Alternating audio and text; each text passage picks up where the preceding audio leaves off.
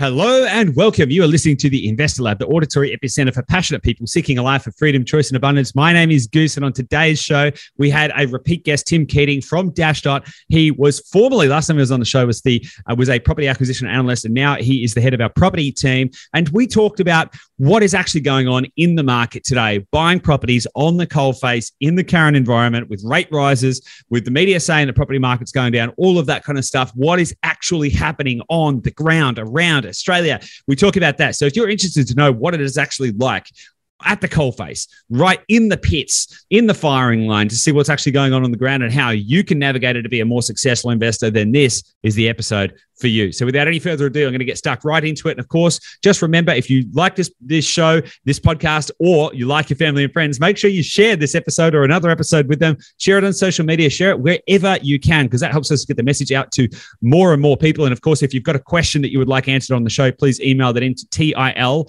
That's TIL@dashdot.com.au. Send it in. We can answer your question on the show as well. Without any further ado, let's get stuck into it, and I'll see you on the inside.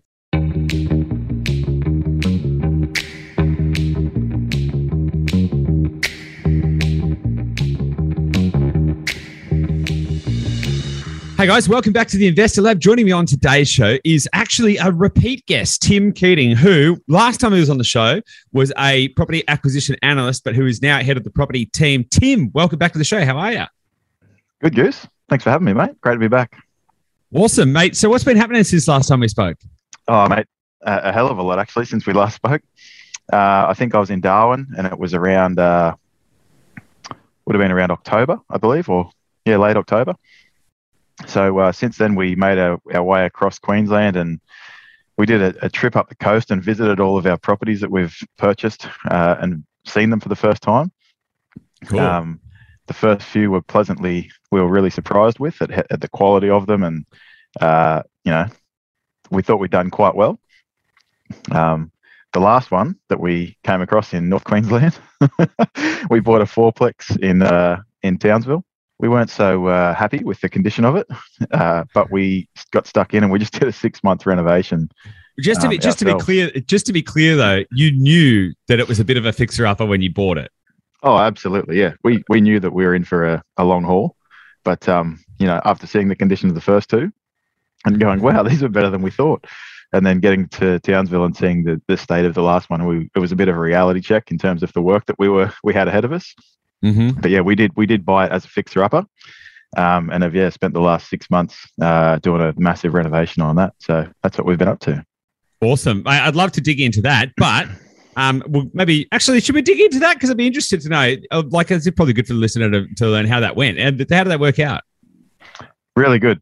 I can run through the numbers if you like. If you want me to, go for it. And then because I want to talk to you about what's going on what's going on out there in the market. But yeah, give us a rundown how that deal worked out. Because I know it caused you a bit of pain, but I think it turned out all right. Yeah. So we bought it for $625,000. It's a 10-bedroom, 4-bathroom, 4-garage fourplex. So there's 4 units. 2 of them are 3-bedroom and 2 of them are 2-bedroom. Mm-hmm. We spent $110,000 on the reno, doing the majority of it ourselves. Yep. Hang on. What was the purchase price? The $625. $625 purchase price, and then how much on the reno? 110 was it? 110. Yep. Yep. See, that way you means you're up to 735. Yep. Yep. It's currently all 4 units are currently rented. Yeah. And we're getting $1,430 per week in rent. $1,430 a week. Yep. On a $735 spend. Yep. Mm-hmm. Which works at about a 10% yield. Crikey. Yep. And we've just had a val at $850. Boom. So we've had a good little equity uplift.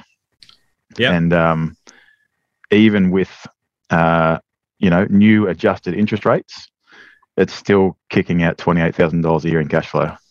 That's pretty bloody good. So, okay, so you made about 115 grand in equity, and you've gained about 28 grand a year in cash flow from that deal. Yeah, correct. So it's absolutely crack a deal. Lots of work, but happy with the result for sure. Would you do it again? I would, yeah. 100%. Absolutely, I would, yeah.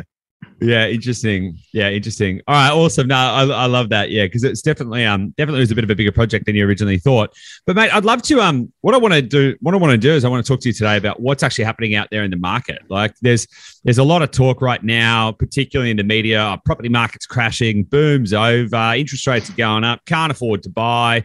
There's no demand anymore. If you listen to the media, you're hearing things like auction rates are down and listing volumes are up and all of that kind of stuff. And there's nothing that no one's buying anything anywhere or any of that kind of stuff. And so it makes it sound like it's a terrible time to be an investor. But I would love to, given the fact that you're at the helm of our property team, who are out there every day looking at properties in the marketplace, finding deals for our clients, all that kind of stuff. Mate, can you give us some insight? Tell us what's going on.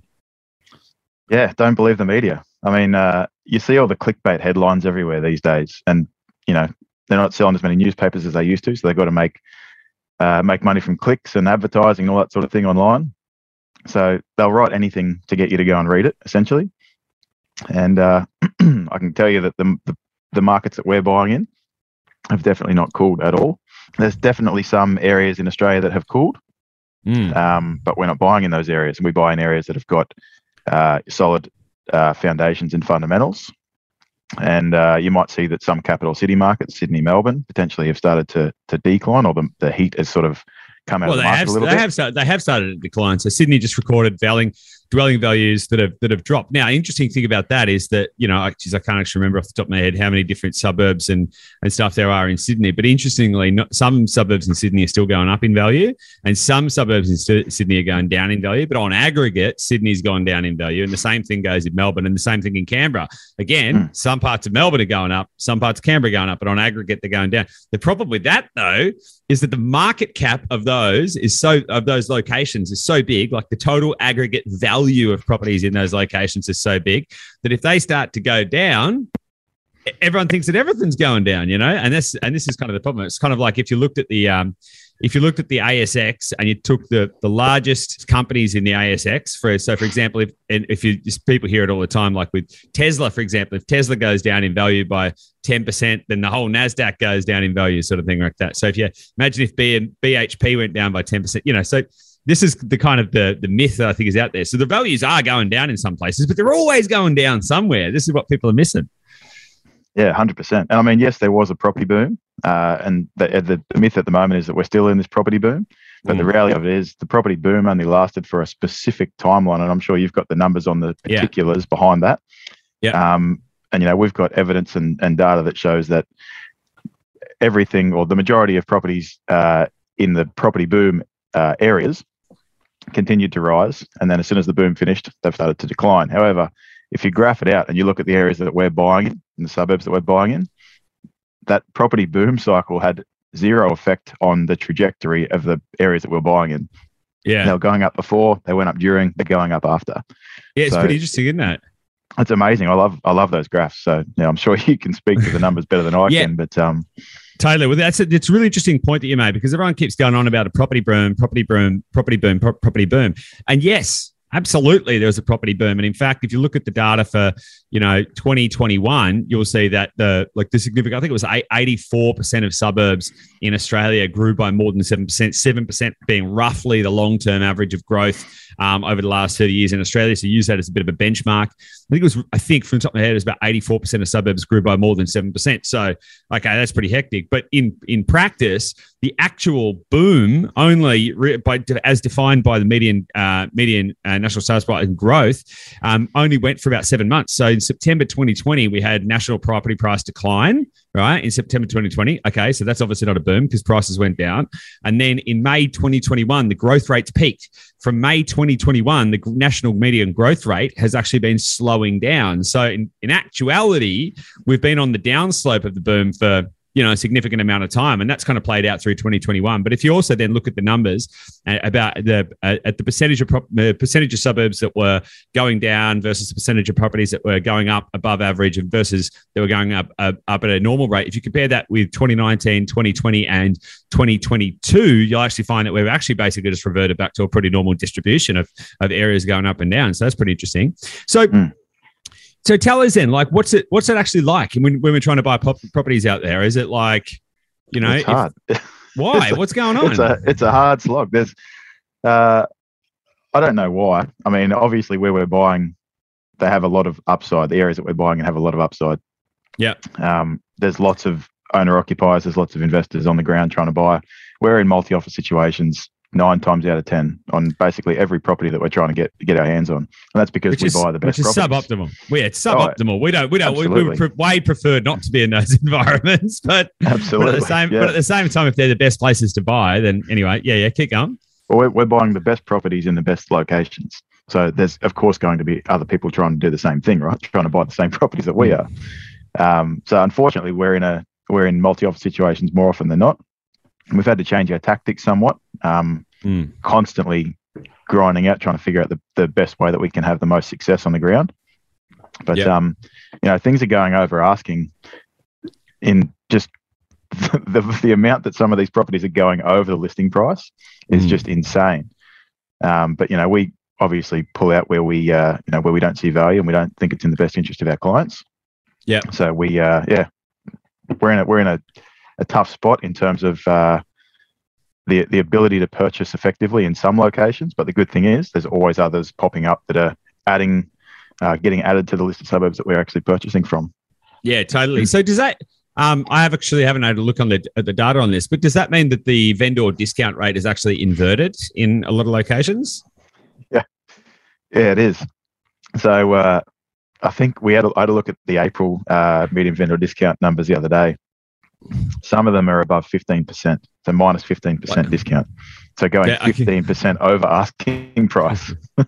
Okay, so for the listener, just to get you up to speed with what we're talking about here, there's a measurement called the vendor discount rate, which basically measures what percentage above or below the asking price the vendors actually sell for in an area. So if the vendor discount rate is high, right? If it's like say plus 10%, then that means that the discount, it's on average properties are getting discounted by 10% from the list price, right? But if it's negative 15%, that means on average properties are selling for 15% above the list price. It's a negative discount rate. So when the discount rate is inverted, when the discount rate inverts, that's a sign that it's pretty tough. That's a pretty tough environment to buy in. Yeah, 100%. And it's the funny thing is you see these articles online about, clearance rates at auctions decreased or fell for the first time X amount of months, and you see all the laughing emojis on the ads and all that sort of thing. Like people want to see the market come down, and they're calling investors stupid, and there's all sorts of commentary on the articles. But if you look at it from the other point of view, where we're not buying in these capital cities, we're buying in regional markets that have got super strong fundamentals that are going up and up and up, and we're getting 15% over asking price. It just shows that there is no one Australian property market. Yeah, and that every single market's unique and individual. And we've chosen these locations based on those factors.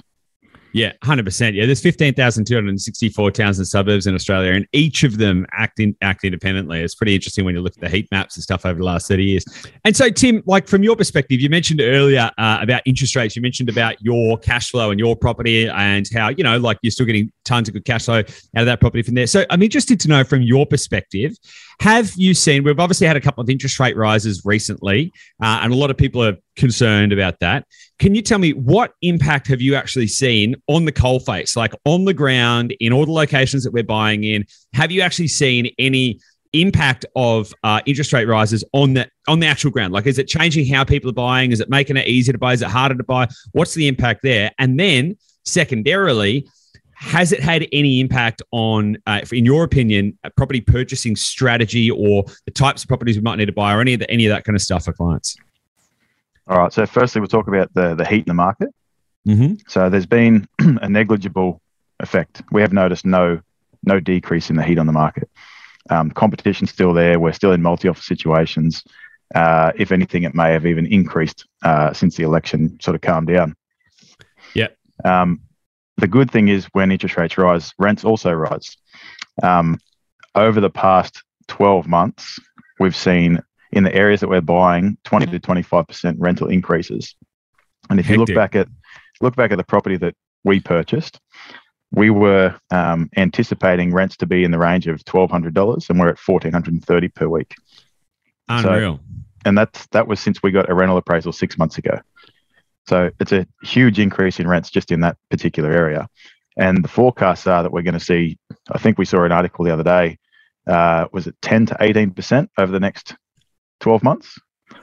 I think so.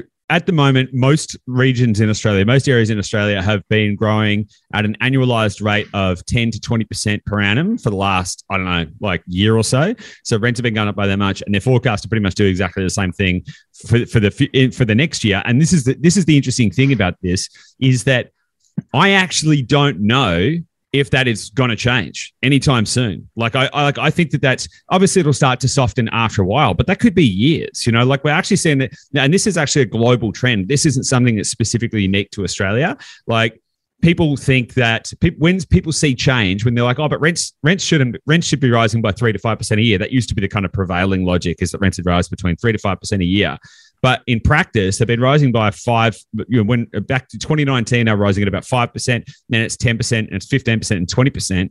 Right? Here's the thing: it's speeding up. People see situations like that, and they're like, "Oh, this is just a weird anomaly." But it's actually happening everywhere. If you look at the States, if you look at the US, the exact same thing is happening in the US. And in fact, rents are in almost all areas in the US. Rents are going through the roof over there as well. Same thing's happening in Europe. And the reason for that, like the really basic, fundamental reason for that, the biggest catch cry of real estate is, they're not making any more land. Buy land, they're not making any more of it. Blah blah. All of that kind of stuff. Everyone's kind of heard that kind of stuff before, but it's actually true, right? And so when it is actually true, and the government can't just continue to release more land because guess what, to development, because guess what, we need to be able to still produce, we need to still have forests, we still need to be able to have farms, we need to have all that kind of stuff. It does actually limit the capacity to be able to continue to build more properties. Not only that, we've got supply chain disruptions, right? So that simple fact means that we're continuously squeezing the housing supply, which means prices go up, which means it's harder for people to get into property, which means more people want to rent, right? Which drives rents up. It's pretty simple. So yeah, this is happening all over the place. So back to your point, yes, it is forecast to continue for at least the next year. Mm. And I guess one other thing that we've noticed in the market too is less competition on higher priced items. Interesting. Higher priced assets. So when you say, when you say higher price, what do you mean by higher price? Because I was reading in the paper the other day about a house in Mossman selling for about 23 million, right? So that's that's a higher price property. How high are we talking here? Well, let's just look at let's say you're living in a city, right? And you're looking at buying a $1 million property. Mm. That's fairly cheap for a CBD. Whereas the areas that we're buying in, a common purchase price is sort of $250,000 to $500,000. So very affordable, lower debt levels. Mm. So we're having less competition for the high. When I say high priced, I'm talking about $1 million asset in these areas that we're buying in, and much more competition around the lower price sort of entry level investor market. Yep. And I think we'll see that continue. And it's not just investors; it's also the exodus from the cities into the affordable lifestyle. I think that's just going to continue. Totally. It's.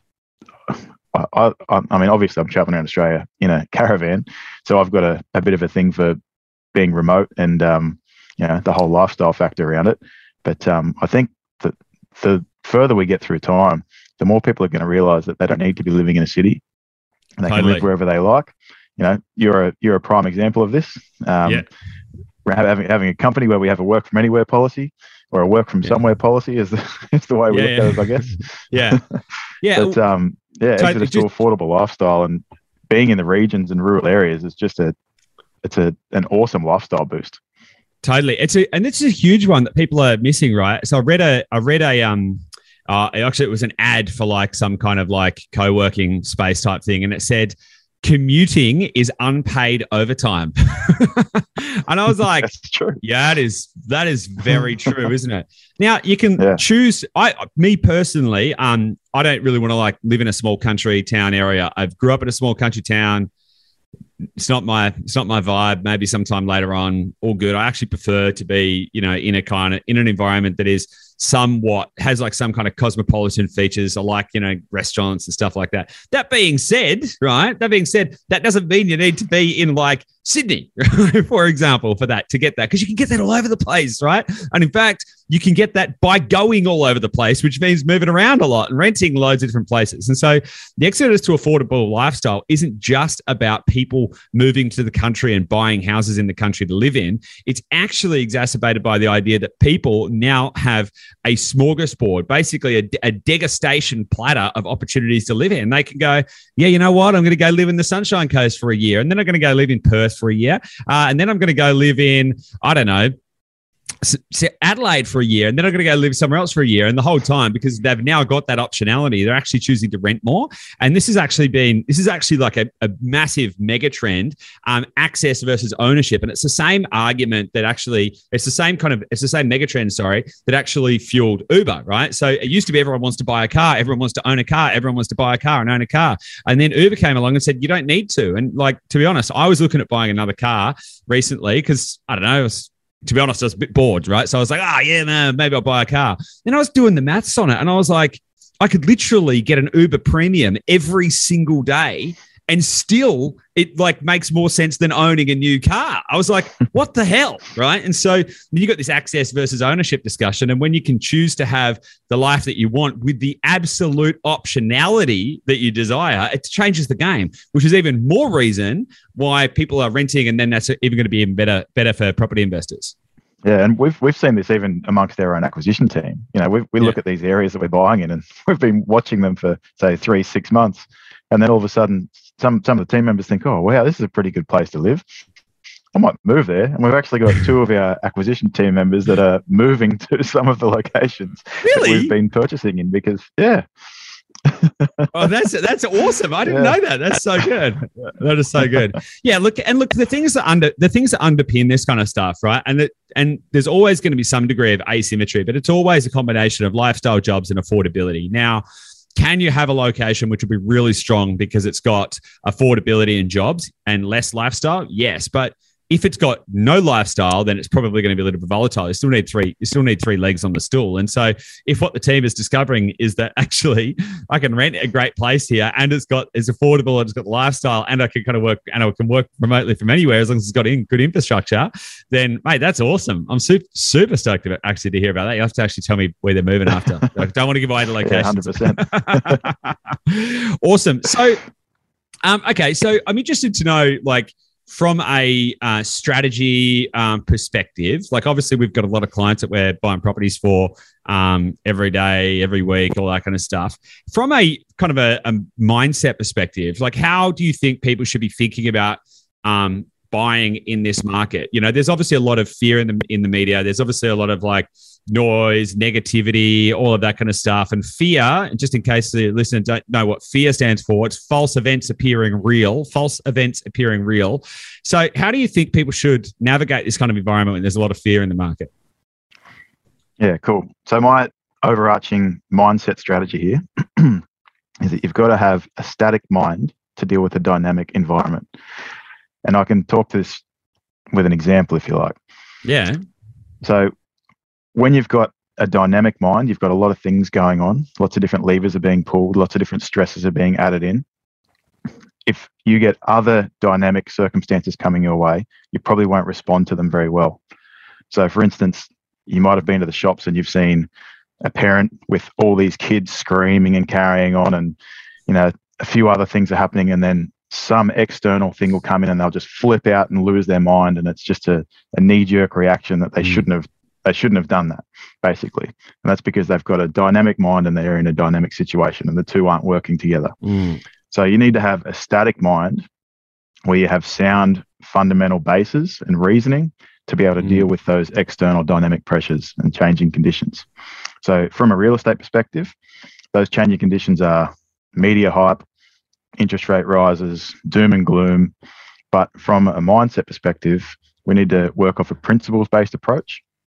So we buy properties you have principles that will determine your choices, basically. Your tactics can change, but your principles remain the same.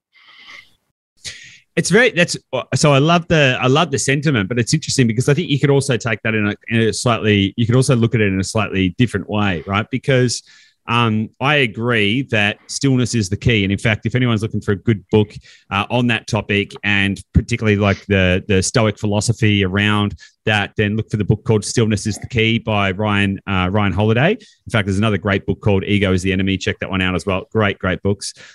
So I believe that you do need to have a principles-based approach, but and that actually gives you the stillness in order to participate in a dynamic environment, right? Because if, for example, and I think this is your point, right? To have a static mind in a dynamic environment, because if you can have a calm and centered mind that can survey the landscape with the context and the comprehension of how to approach it in a principles-based way, then it allows you to be dynamic to the different changes. Because if, for example, we said, we're buying properties in Newcastle, right? And if we said that's our play, and we're just going to buy properties in Newcastle, then when you actually have external forces that might change, and they could be socio-political, economic, they could be demographic, they could be psychographic, they could be economic, they could be fiscal policy, government policy, any of these kind of things could change. But if you're too dogmatic in for example, nothing wrong with Newcastle, by the way, if you're in Newcastle, and all good, not having to go to Newcastle, but if you've got a perspective that, we buy here, we do this, then when those other things come along, it's kind of like it's the old analogy is you want to be like a reed. When the wind blows, you want to bend with the breeze. You don't want to be like the oak, which cracks and breaks when the wind blows, right? So you need to have that dynamicism to say, okay, cool. How can I find the opportunities in today's market? That requires that you're centered. That requires that you're calm. That requires that you have poise, but also requires that you know how to shift and change and look for the right opportunities in the right place at the right time. Because it doesn't matter, honestly, it doesn't even actually matter. So what we said earlier is that some markets are going down and some markets are going up and all that kind of stuff. Can I just say it actually doesn't even matter if the markets are going up or down. What actually matters is that you can identify how to find the opportunity in the situation, because even if a market is going down, there's opportunities in that market that you can take advantage of, as long as you can take a principles-based approach and stay calm in the torrent of noise. So what do you think about that? 100%. That's exactly my point. You've just articulated it better than I could. No, that was shorthand for saying I just waffled on longer. That's all. That's all that is. So, mate, what about some? Have you seen any kind of success stories coming out of the market at the moment? Because a lot of people, again, they're hearing like, boom's over. No properties aren't growing anymore. Shouldn't be buying. Any success stories that you've seen? Recent ones like which might kind of challenge that view. 100%. Yeah. From a rental point of view, basically every rental appraisal that we get, we always get a low end and a high end, and we generally work off a $20 range. So for instance, it might be $480 to $500 per week.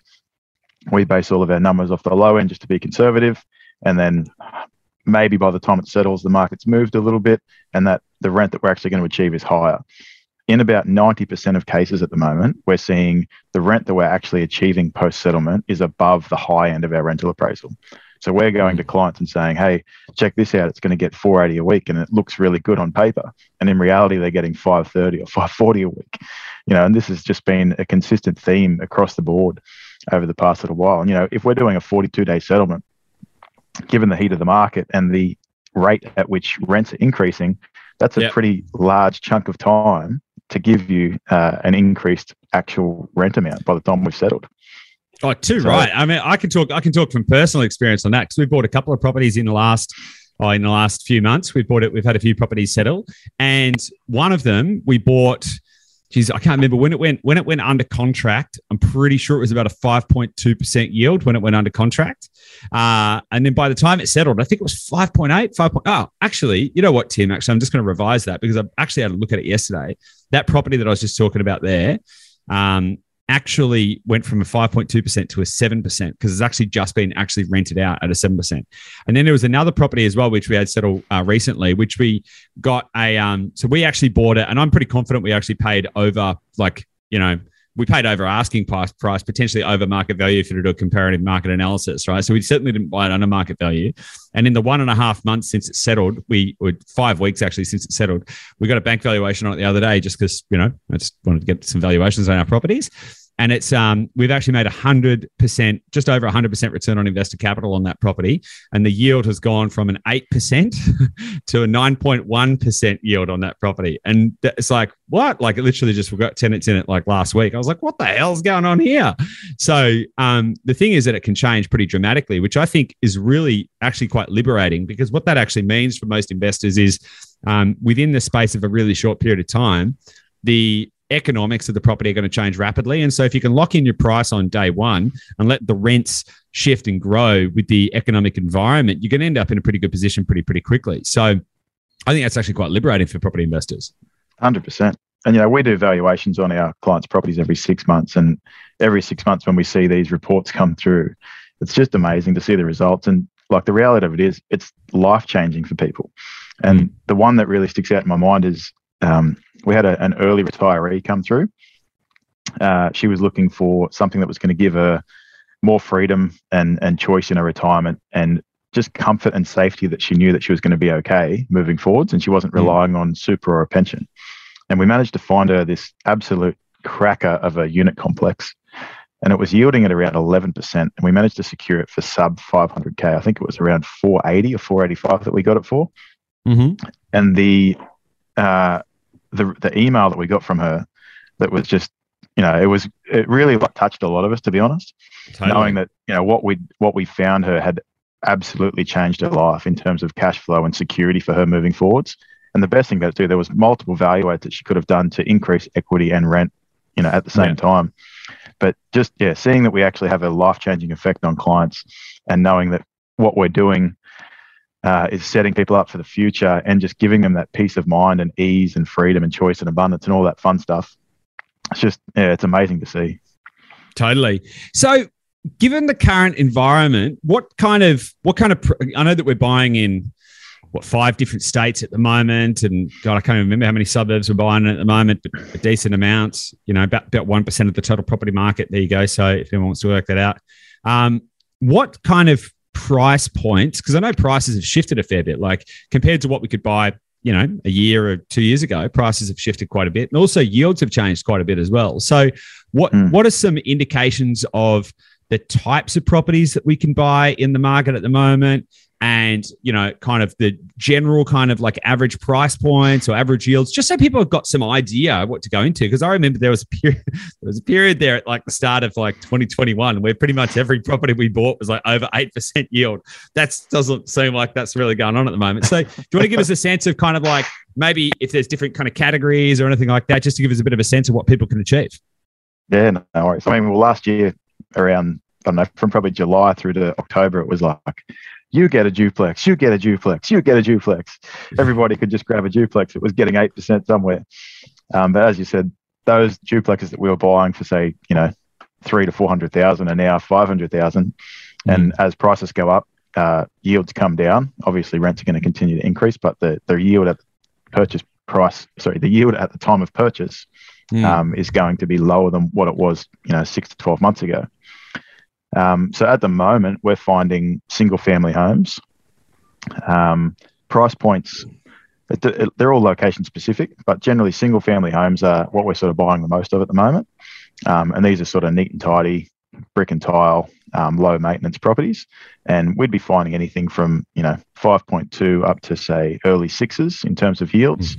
And that's pretty common across the market in general at the moment. But as we've said multiple times, if you're buying yourself a 5.5% yielding property, give it 12 months, it'll be a 6.5% yielding property. We've locked the price in, and the rents are going to continue to increase. So I've seen that across properties that I've purchased as well. And, we map things out on a lower than or a conservative rental increase year on year. So whenever we present a property to a client, they see, a lower than anticipated rental increase year on year. So hopefully we're going to underpromise and overdeliver in these current market conditions. Yeah, totally. So, single family homes, we're kind of looking, from what I've seen, they're kind of like typically around that sort of 400, 450 mark at the moment. Is that kind of fair to say? Yeah, it depends where they are. So, we could go up to, say, 600 in some areas, but then there's other areas that we're buying. You can get say a 3-bed, 1-bath for, low 200s. Yeah.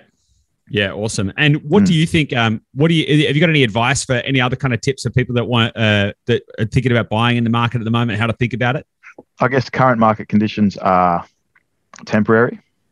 Mm-hmm. So buy with a long-term view. And the way that we do things, we try and do things, up to 6 times faster than your traditional methods of purchasing or traditional methods of property investing. Yeah. So, there's more than one way to skin a cat. But the way that we do it is proven time and time again. So I would say lean in, call someone like Dashdot Totally. who can give you a leg up in a challenging market. Yeah, totally. I was just sorry if I appeared a bit distracted there. What I was actually just checking was what the current national rental yield is for houses, because we're buying houses. So what you said there, based on what we're seeing in the market, is you said 5.2 to sort of early 6s or whatever. Just to give some context, the national average rental yield is 3.8%, right?